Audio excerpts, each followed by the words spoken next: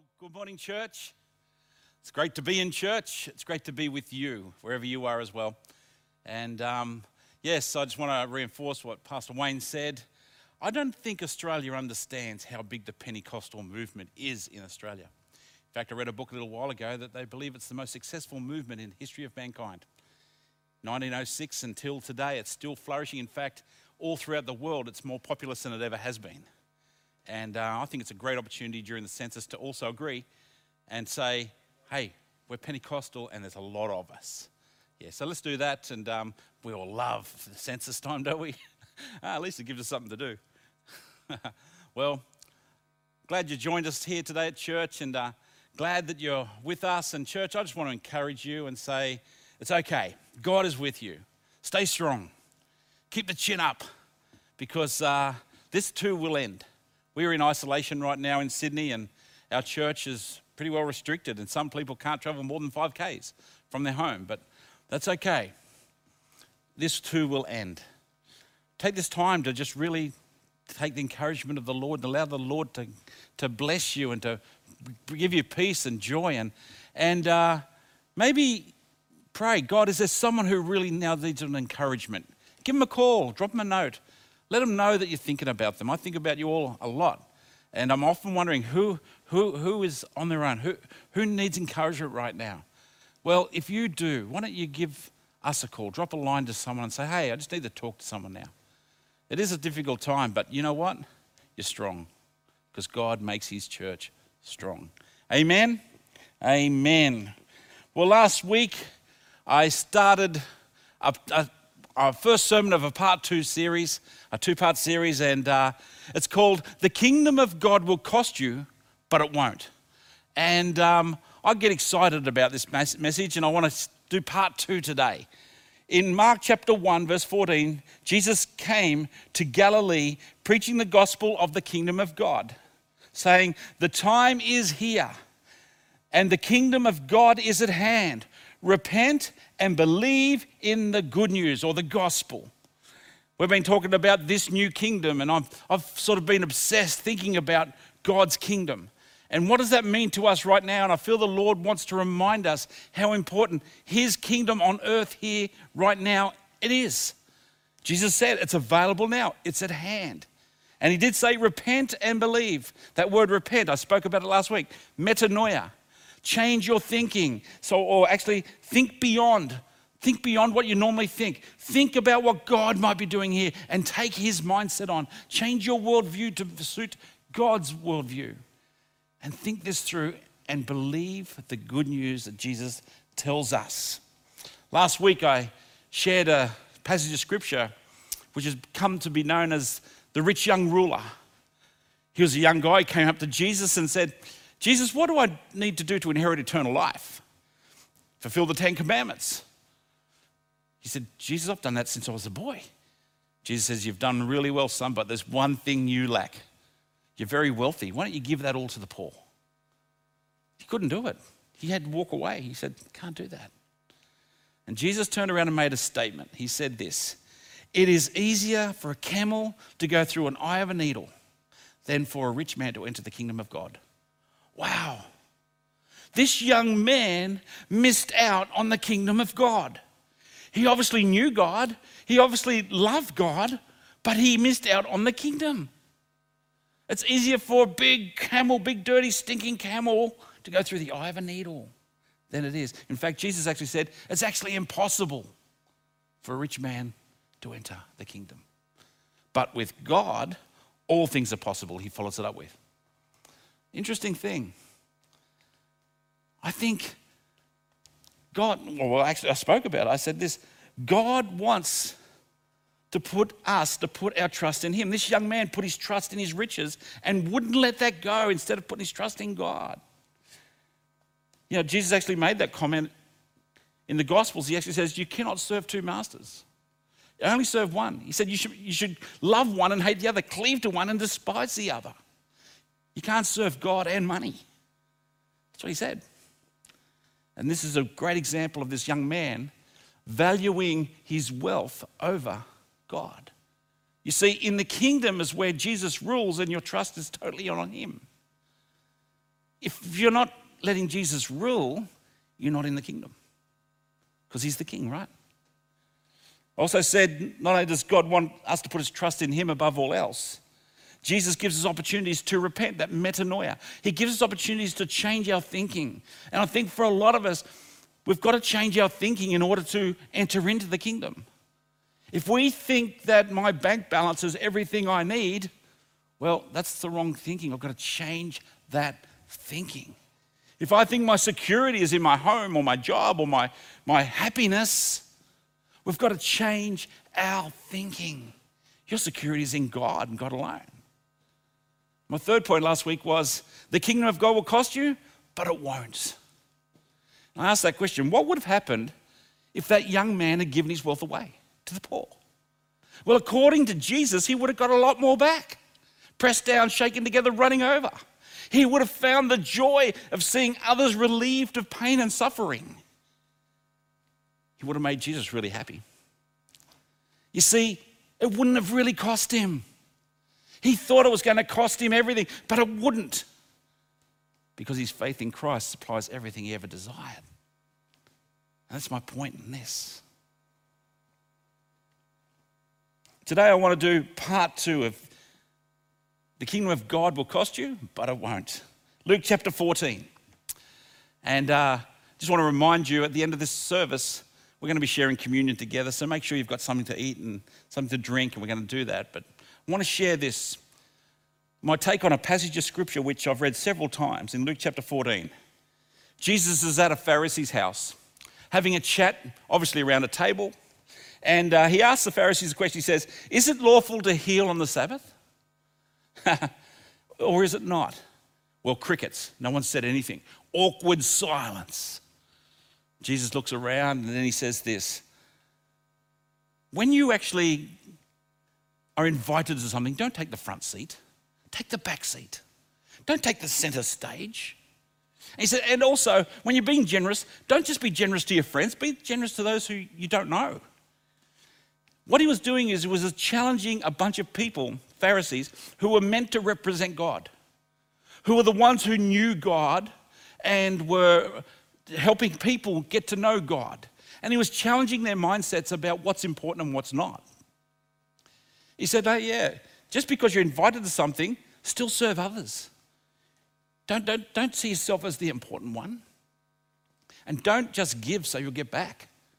Give generously as if you'll never get back. Then one of the guys says this, and we come to Luke 14, verse 15. When one of those at the table with him heard this, he said to Jesus, blessed is the one who will eat at the feast in the kingdom of God. Wow, what a statement. Blessed is the one who will eat at the feast, the kingdom of God. Maybe he was just breaking an awkward silence, I don't know. But Jesus' response is very interesting. It's like he sets the context for what he's about to say, the context of the feast in the kingdom of God, right? And he's about to say, let me tell you about the kingdom. Verse 16, Jesus replied, a certain man was preparing a great banquet and invited many guests. At the time of the banquet, he sent his servants to tell those who had been invited, come, for everything is now ready. Suppose they didn't have Facebook back then. But they all alike began to make excuses. The first said, I've just bought a field and I must go and see it. Please excuse me. Another said, I've just bought 5 yoken of oxen and I'm on my way to try them out. Please excuse me. Still another said, I just got married and I want to try that out. No, so I can't just come. I can't come. Verse 21, the servant came back and reported this to his master. And then the owner of the house became angry and ordered his servant, go out quickly into the streets and alleys of the town.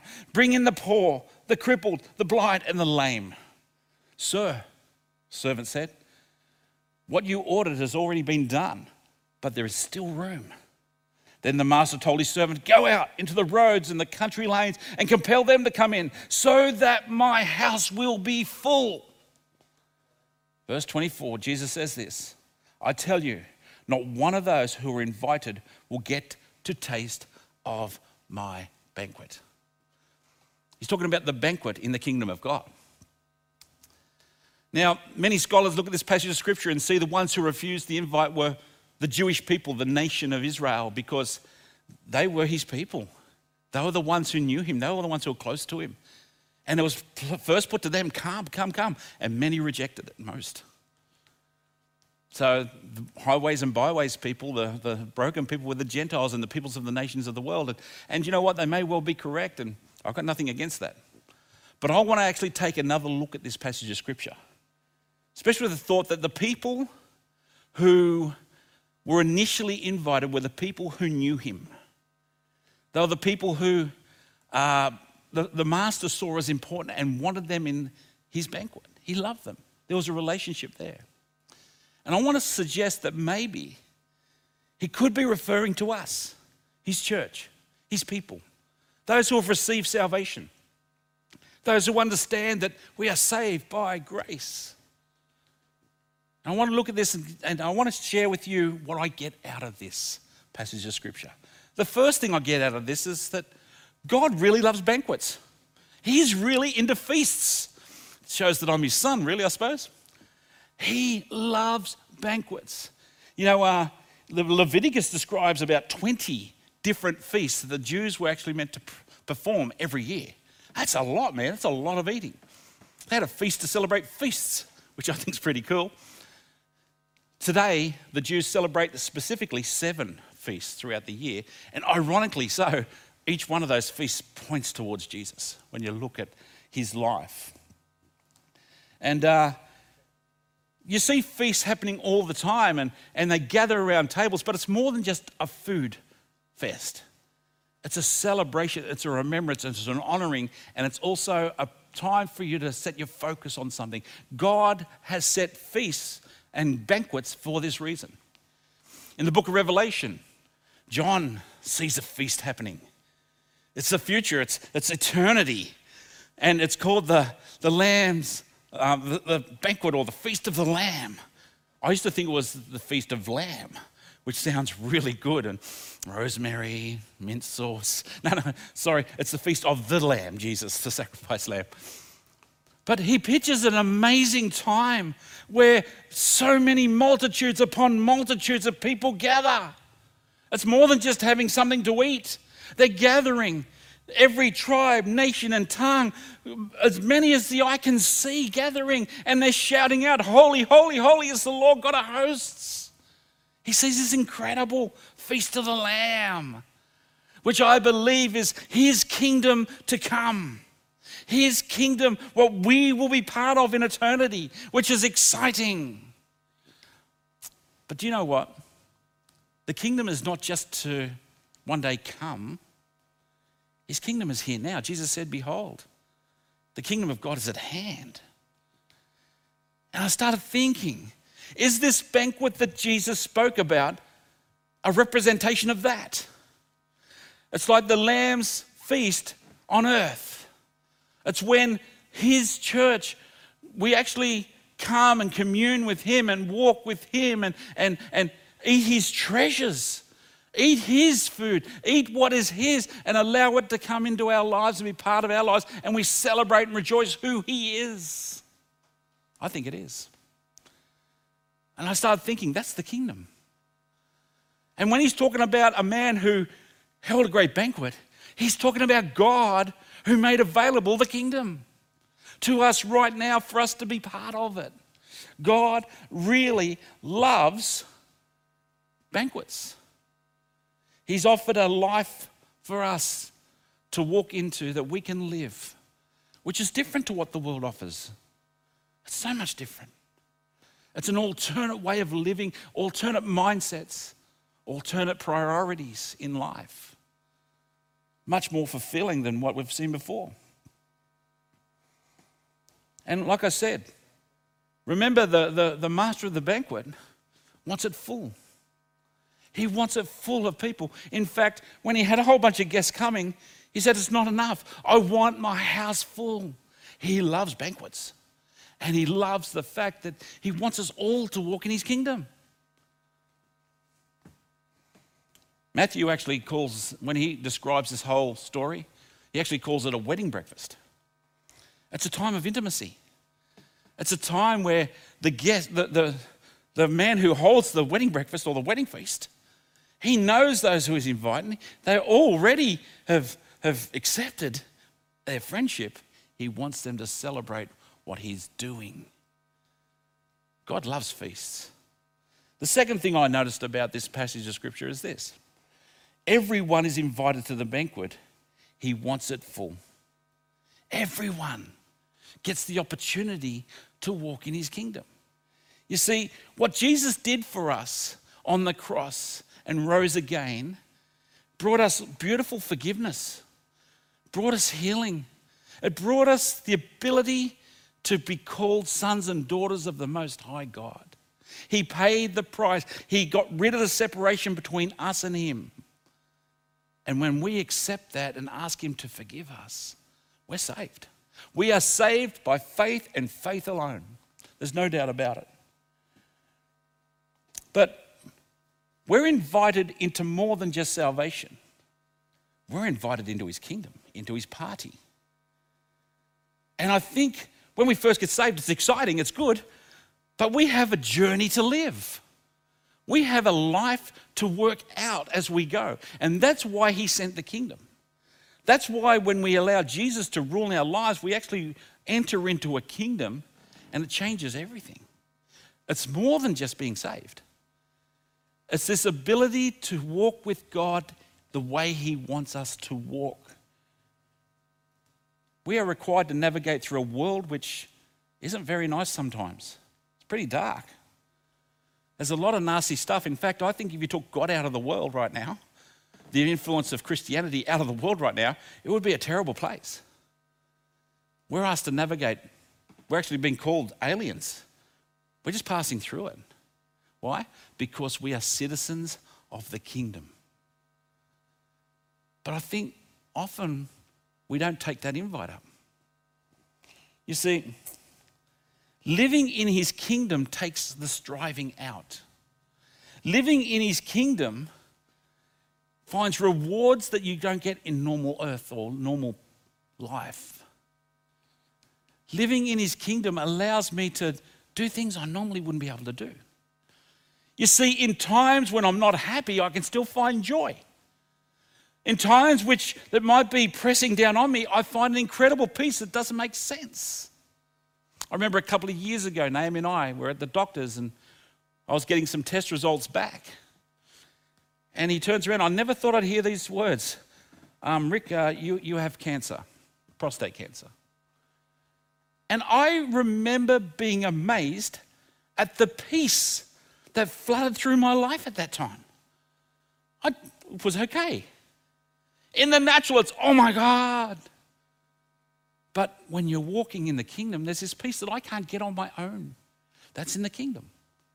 And he wants everybody to experience this sort of thing. You see, in the kingdom, I find generosity I normally wouldn't be able to do. I find love for people which I normally wouldn't be able to love. It's in the kingdom. And he wants all of those who love him to be in that kingdom. He wants his kingdom full. He wants a lot of people around that table. But we live in this world out there and we sit there and think, wow, I've accepted Jesus. Is that enough? I don't think it is. Sure, you're saved. But if you really want to live the life that Christ has for you, come on into the kingdom. Walk in the kingdom. Remember, I believe the kingdom is simply down to Jesus rules. When and where Jesus rules, that's the kingdom. Does he rule in your life in all areas? Because when he doesn't, you're not walking in his kingdom. Several times I've done that. Not allowed Jesus to rule this circumstance, and I find myself living very differently to the way I want to live. But when I allow him to rule over everything I have, everything I am, every situation, then I have this incredible peace, joy, love, patience, favor of God. That's where it's found. He wants everyone. He's got plenty of room. He wants you. Remember, Jesus actually said this in John 15. He says, abide in me. If my words abide in you and you abide in me, ask whatever you want and it'll be given unto you. Wow. Now, let's not just go for a shopping list and say, God, I want this. No. When you're walking in his kingdom, what you want, he knows your heart and he just brings it in front of you all the time. That's the kingdom. He wants you in his kingdom. Christian, those he loves, those he paid a price to redeem, he wants you to walk every day in his kingdom. Why would you not want to be in that banquet? Why would you not? Well, my third point is this. About this passage, the thing I noticed was not everyone who believes will enter the banquet. Not everyone. Jesus actually said, those people who were invited, the original ones, will not get to eat at my banquet. I reckon that saddens God. I don't think he's ticked off. I think he's saddened by it. I think he wished that every person would say yes, but they don't. You see, there's always a reason to think, oh, I don't need to let Jesus rule here. I don't need to walk in the kingdom here. I don't need to receive that invite. There's always going to be that reason. There's always going to be a reason not to walk in the kingdom. There will be, especially in our times. When Matthew records this story, he actually finishes off with, for many are invited, but few are chosen. Wow. And I think about life, in the life in which we live. So many people have received the invitation into this kingdom, few walk it. Church, I would pray that we, Strong Nation Church, would walk in the kingdom every day. As, you know, Jesus is the King of Kings. Maybe we're the kings, queens.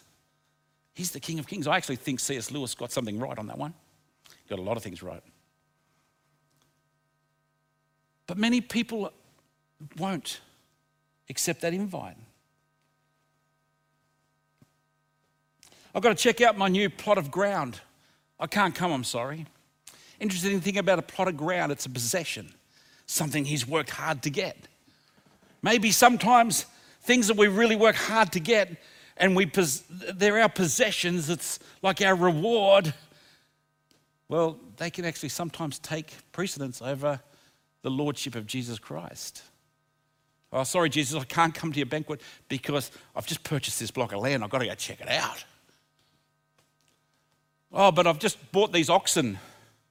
I've got to go and try them out, you know. Well, they would have been his employment. They would have been his career. They would have been his source of income. And sometimes we allow things like our career and our own pursuits, our income, our bank balance to rule over Jesus' lordship. And which fails, it's an excuse not to walk in his kingdom. Allowing Jesus to rule over your career, allowing Jesus to rule over your finances and your income. Allow him to do that. It's good to have a great career. It's awesome. But you don't want the career to have you. Jesus has me. Jesus has invited you to be for him to be your Lord and your Savior over everything, including your career. Oh, I just got married. Got to go and spend time with my spouse. Our relationships, that's his relationship. And sometimes relationships, we see relationships as much more important. Very interesting, just after this, Luke actually reports, if anyone doesn't hate his mother, father, children, wife, brothers, sisters, yes, even their own life, such a person cannot be my disciple, Jesus said. Now, he doesn't want us to hate anyone. That would go against everything else he's taught. What he's saying is, if you place these things above him, you're going to miss out on walking in his kingdom as a disciple of Jesus Christ. That's what he's saying. He's not punishing anyone. He's just saying, such a person can't do this. It won't make sense to them. I'm in a relationship, it's called marriage, 32 years now. I've got beautiful children and grandchildren, and I love them as greatly. But Jesus is my Lord and Savior. They're not. They don't rule over me. I don't rule over them. Jesus rules. And as a father, as a grandfather, my heart is to always show them that Jesus rules over my life, hoping that they too will find Jesus is their ruler, and they'll walk in the kingdom as well. Parents, I think we have a responsibility to actually take the invite and let the kids see us take the invite.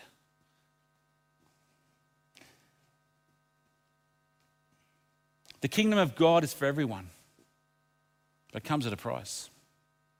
It does. It comes at a price. Anyone doesn't hate their mother and father, as I said a minute ago, you can't be my disciple. It's a price. But it's really not. You see, everyone who receives this invite must first evaluate, okay, am I prepared to pay the price for this one? Am I prepared to lay my possessions down? Am I prepared to lay my livelihood down? Am I prepared to lay relationships down? That's what Jesus actually wants us to do.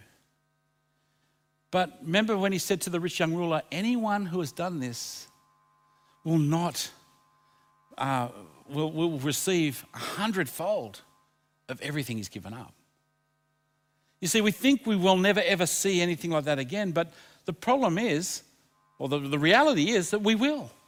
Much more, if not better than that. A satisfaction, a joy that comes with it, can only come from it within the kingdom of God. A fulfillment that only God can bring. Things of this world don't fulfill anywhere like that. Just after this, Luke actually puts in the parables of Jesus, straight after he talks about this banquet, he puts in there, what man who's building a tower doesn't first consider how much it costs? He doesn't, otherwise he's going to half build and everyone's going to laugh at him. Or what man, what king planning on going to war doesn't first think, can I win this?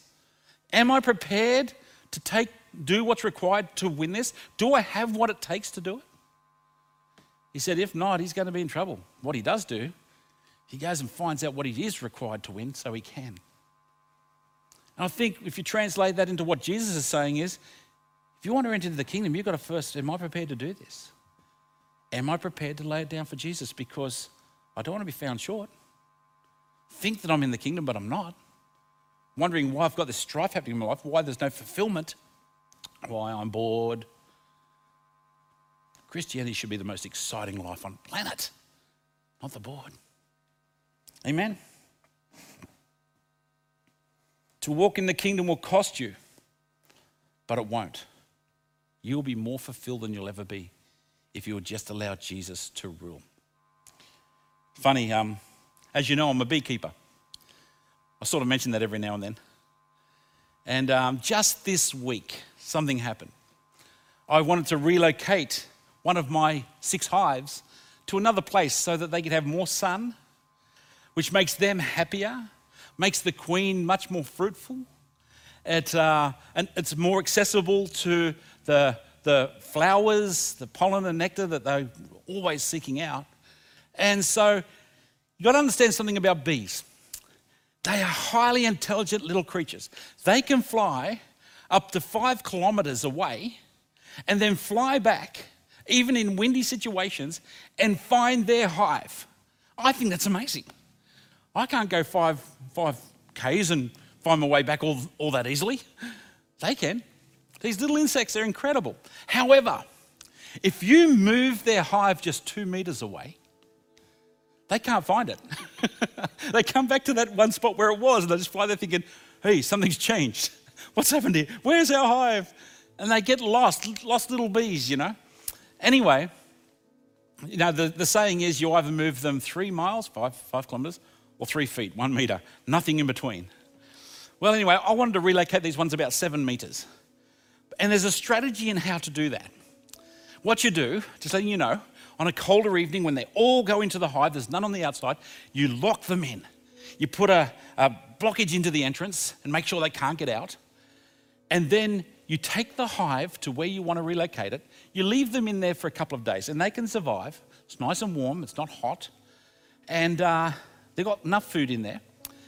And then you put a lot of shrubbery and grass and things around the entrance, and then you open it up, and then they haven't been out foraging for a long time, and they come in through the forage, or the grass and the plants and everything you stuff around the edges, the entrance, and it triggers something in their head to re-navigate. Metanoia, maybe. Change their thinking. So they do these navigation flights where they're setting their GPS to, this is the new home. This is the new spot to live. So I go forage and I know to come back to this spot. Well, anyway, went to relocate the hive. So one night I went out there and got this piece of wood and I jammed it into the entrance, nice and firm. And I thought, do you know what, tomorrow we'll move that. So the next day, Solomon and I, we grabbed that hive, we took it down to where it needs to be, and we'll just leave it there for a couple of days. A couple of hours later, I thought, I'll just go and see how things are. I went out there, and these little blighters, these little beasts, they pushed that little blockage, that little block out. And they all escaped, and they've all gone off foraging. A whole bunch of them. So I went over and looked at where the hive used to be, and sure enough, there's a whole bunch of bees just thinking, where's our home gone? This is where we're meant to be. And I sat down there and having a coffee yesterday, just sitting down thinking it through.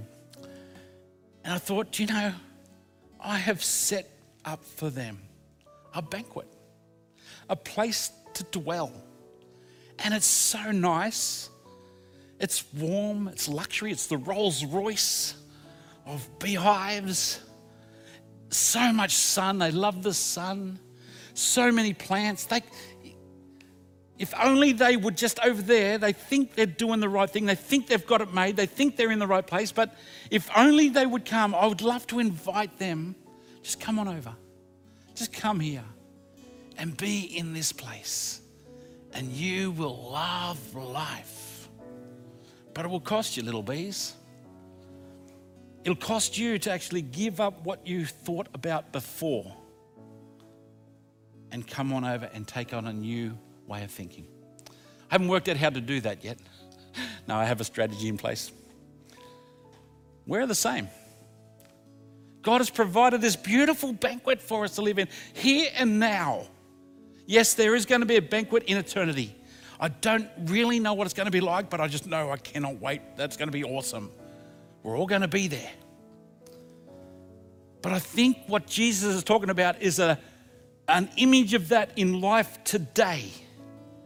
This banquet that you, his friend, who he has purchased with his blood, are able to come and sit around the table with our God and to commune with him and to take on his personality, take on his heart's desires, take on his love, his acceptance, his forgiveness, his grace. You can do that. The invite's there. What are you prepared to give up? A block of land, oxen, relationships? Don't give up your marriage, but maybe you can give up relying on your marriage to fulfill you. Maybe you can give up relying on your income to fulfill you. Maybe you can give up relying on your possessions to fulfill you. What you can do is just say, Jesus, I give these to you. You are the Lord of my possessions, my wealth, my relationships. I want to walk in your kingdom and come around the table.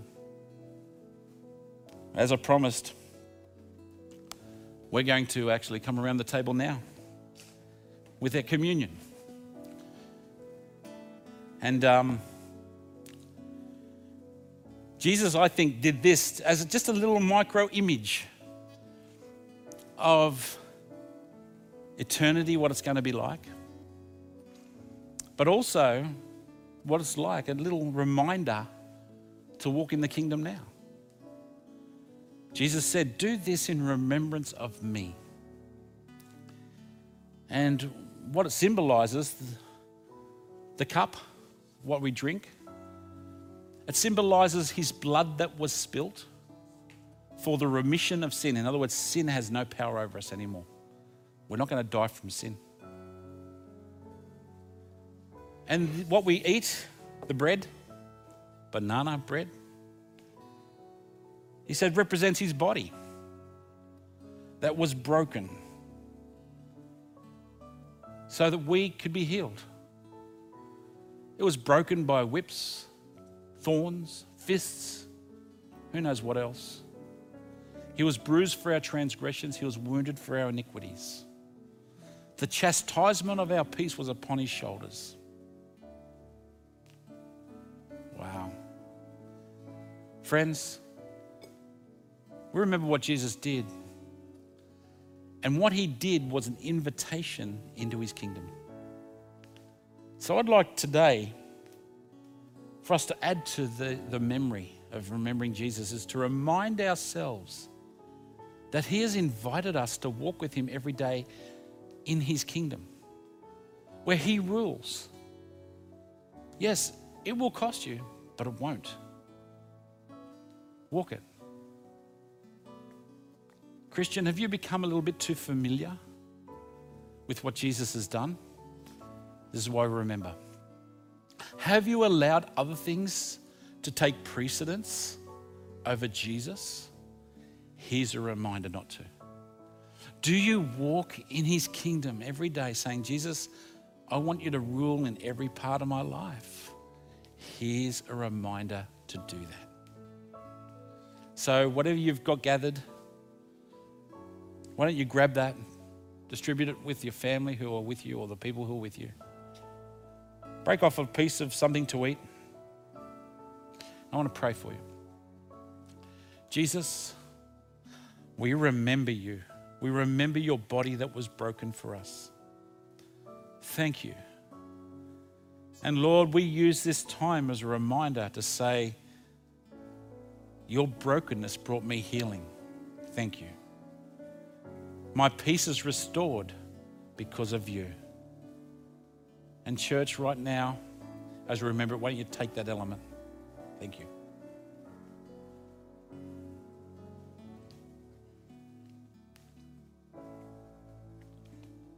Take the cup or the mug.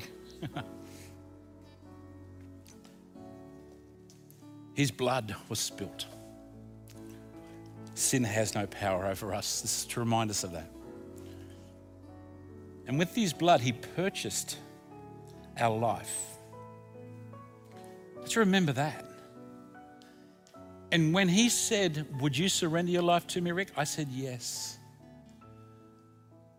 But I want to keep reminding myself to walk in that every day. Surrendered my life to him, every part of it. That's what the kingdom's all about. Walking with Holy Spirit in the kingdom. Jesus, thank you for your blood that was spilt. It cost you so much. But for the joy that was set before you, you endured the floggings. You endured the cross. You endured the humiliation, the spit. Lord, we remember that. It cost you, but it didn't. The reward, where's your reward? Lord, you're our reward. We love you so much. And I thank you for this, and we remember in Jesus' name, amen. Let's take the cup together.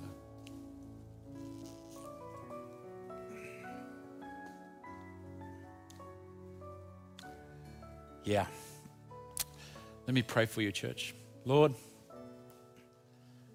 you've called us as a church to be strong. Well, we can't be strong without you. Lord, without you, we are weak. I know I am.